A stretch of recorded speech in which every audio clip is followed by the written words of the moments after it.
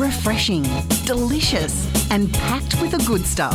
It's The Juice with Louise Wilkinson on Newcastle Live Radio. Okay, well, look, I'm here with one of my favourite regulars, Jules Beeston, who is our resident medical herbalist. And usually on the show, we talk about what to feed ourselves. So what to put into our bodies to make us, robust, healthy humans. But today, everything that must go in must come out. So today, we're going to be talking about poo. That's where we're at today. So, Jules, welcome. Yeah. Hi, it's come to this, hasn't it? It has. It has. I think we can all agree that 2021, that's the word, isn't it, for 2021? It's just been poo. So yeah. I think it's wholly appropriate. Yeah, let's do the deep dive. All right. So, look, honestly, it is, we do need to keep an eye on it because it is a real indicator of how healthy we are, isn't it? Absolutely. And so if you've ever been to a herbalist, you might have noticed that we're really interested in your bowels. Right. Simply because of that, it tells us so much about the rest of our health. Mm. And so today specifically, I wanted to look at constipation. Right. Yes. Yeah. Okay. So how do you know if you're constipated? Well, you can't poo. And yeah. There's a lot of straining going on and, Totally. So it's actually defined as 3 or less bowel motions a week. And it's good to actually talk about what is constipation because when I ask my clients, how are your bowels? Inevitably, most people will just answer fine, normal. So some people actually quite constipated, but because it's been so normal for them, they're not aware of that. Yeah. So I had one young woman answer that question with, yeah, fine, no problems. And when I asked a few more questions, I found out she was only going once a week. Oh, okay. Yeah. So that's, that has improved out of sight now, but that was her normal and it was really impacting the rest of her health. Mm. Yeah. So it could be 3 or less bowel motions a week.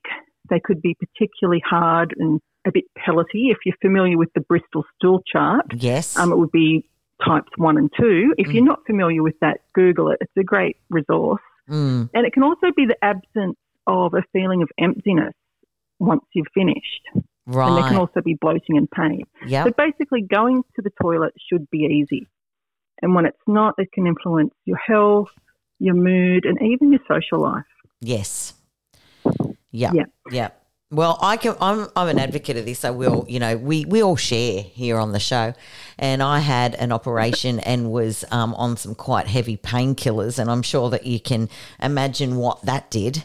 And I think that was actually more traumatic, that whole experience, than the operation itself. To be honest, it was horrific. Yeah, a lot of people report that it's really uncomfortable. Yeah, and it really impacts how you feel. Yeah, and we forget that. Even in our gut, it's more than just emptying our bowels. Like our bowels do so much for us. We even produce up to 90% of our serotonin in our gut. Wow. Okay. Yeah. I didn't know that. There you go. Yeah, so they're doing a lot of work for us. Right. So I also want to note at this stage, so what I'm talking about today is functional constipation. So it's important to note that if you've been constipated for a long time or if it's not resolved by any of the measures I'm discussing, please check in with your doctor as it can be related to other conditions like diabetes or thyroid disease. Right, okay. Yep. But the type of constipation I'm talking about today, that functional constipation, this is a real problem for us in first world countries. Right. Yeah. And generally, we have a fibre deficiency. We don't eat enough fruit and veg, nor do we eat enough whole grains. Like we've talked about this a few times already on this show. Yeah, definitely. Yes. Yep. Yeah, so adequate fibre. Yeah, sorry, Louise. Yeah, you can really see that, the countries that have all of those whole foods and that sort of thing and have fibre-rich diets, don't struggle with half the issues that we have as first world countries. Yeah, for sure. And now that, especially, post-lockdown, we're opening up a bit more and being more social, we're eating more sort of party food and finger food, and we're heading into Christmas, yes, we tend to eat even less. Yes, you're exactly right there. Yeah. So plenty of fibre is important, but so too is the type of fibre and the variety. So while things like Metamucil are great, like that's a bulk forming laxative, it increases, the volume of your poo that helps our body read the signalling and go. Yeah. It's important to mix up your fibre because fibre provides prebiotics. These are the food sources for your gut's good bacteria. So basically, the more varied your fibre, the greater diversity your microbiome has. And this is a really good thing. Yeah. Yeah, for sure. Yeah. So vary it. More fruit and veg on your plate. Eat fruit with the skin on. Mix up your whole grains. Yeah, great advice. Now, if constipation is an issue, I mean, a lot of people just sort of go, look, I'll take a laxative, which is quite heavy on your body, I would assume. Yeah, so it's sort of more of a day-by-day approach to making sure that the trains are running on time, as it were, rather than just a quick fix when you notice it's an issue. Yep. So basically, for a good poo, you want to look at what's going in terms of food, what our brain is doing. So our brain and our gut are always in communication. So if you're stressed, the blood flow will be diverted away from your digestive system. This is a response that's meant to be in the short term. But when it's, continuing, this response alters your gut's motility, the secretions, and even the ability of the gut to repair itself. Yes. So you can appreciate that, laxatives may not always be the best treatment depending on the cause of the stress, of the constipation. Yeah. Yeah, for sure. The other aspect that I want to talk about that is often overlooked is, are you sitting properly? And yet I said sitting. Love it.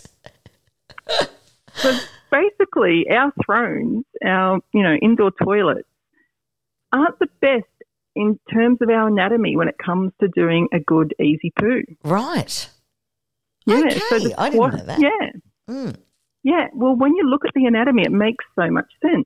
So we know that the squatting position is much easier for our anatomy when it comes to doing a poo. Yep. So when we squat, this creates a nice straight pathway for our bowel and an easy exit. When we sit, such as when we sit on our toilet, it's like creating a kink in a hose.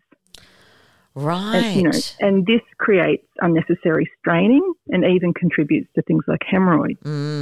So, our modern toilets aren't ideal for a good poo, right. But this doesn't mean we need to resort to squatting over a ditch either. Okay, that's a relief. Yep. Yeah. So what I'd recommend to clients is to keep a footstool near your toilet so you can elevate your feet and even incline your body forward a bit. And so this is a bit like fake squatting, but it's much more comfortable and it has the same beneficial effect. It can take a lot of pressure off that anatomy. Right. And if you need to be convinced, Google the ad for the squatty potty.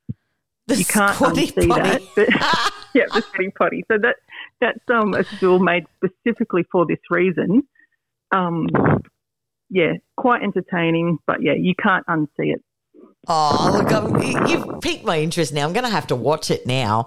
I don't know that I'll file that away. I'm not sure that I'll thank you for it after, but I think it's one of those things that you have to see, sort of like a car crash. You do. You have to watch. But people swear by them, and so what I love about a strategy like that is that it doesn't involve a supplement or medication. It doesn't even involve a change to your diet. It's just basically working with your anatomy. Yeah, that makes complete sense, really. I completely get what you're saying. So obviously we have to increase our fibre intake and those things that you have mentioned are going to be really helpful. And if if it persists, obviously you've talked about that, like chronic constipation can be a sign of another health condition. But if someone came to you with that, what would you advise that they did? Is there supplements on the herbal side that you would use to get that all happening? Absolutely. There's a lot that we can use. So just say when someone comes to me with this reason, they may have had all those checkups with their GP, ruled out those other conditions. They may have even been told everything's fine, you've just got a bit of a lazy bowel. That's when we start looking at, so what is the cause? So we know a good bowel motion depends on the interplay between diet, microbiome, and the mind. And as I mentioned earlier with the squatty potty, even that. Yeah. Are we, making it easier for ourselves? Yeah. And then depending on those things, if there's a lot of stress present, we treat the stress. We've got beautiful herbs that work on that gut-brain axis. So if the stress that the brain's detecting is making the gut tense up, we can treat that. Or we can treat with things like digestive enzymes or very, very gentle laxatives that help us to produce enough bile at the right time, and that's our body's natural laxative. Yeah. And so basically we look at retraining the bowel. We prefer not to use particularly stimulating laxatives that people have to rely on. So we look at a combination of supplements and herbs that will help, and then also what the person can do at home so that they can get off the herbs and supplements and just be self-reliant. Yeah, makes complete sense. Julianne, I really thank you. I mean, when you told me that we were going to talk about this today, I went, oh, geez, where is this going to go? But yet again, I have learnt a lot from your teachings. So I really do thank you for bringing this to our attention. Because, look, you know what? Everyone has to deal with it. So it's completely relevant to everybody. So I thank you once again, my friend, for joining me on The Juice as our resident medical herbalist. Thanks, Louise.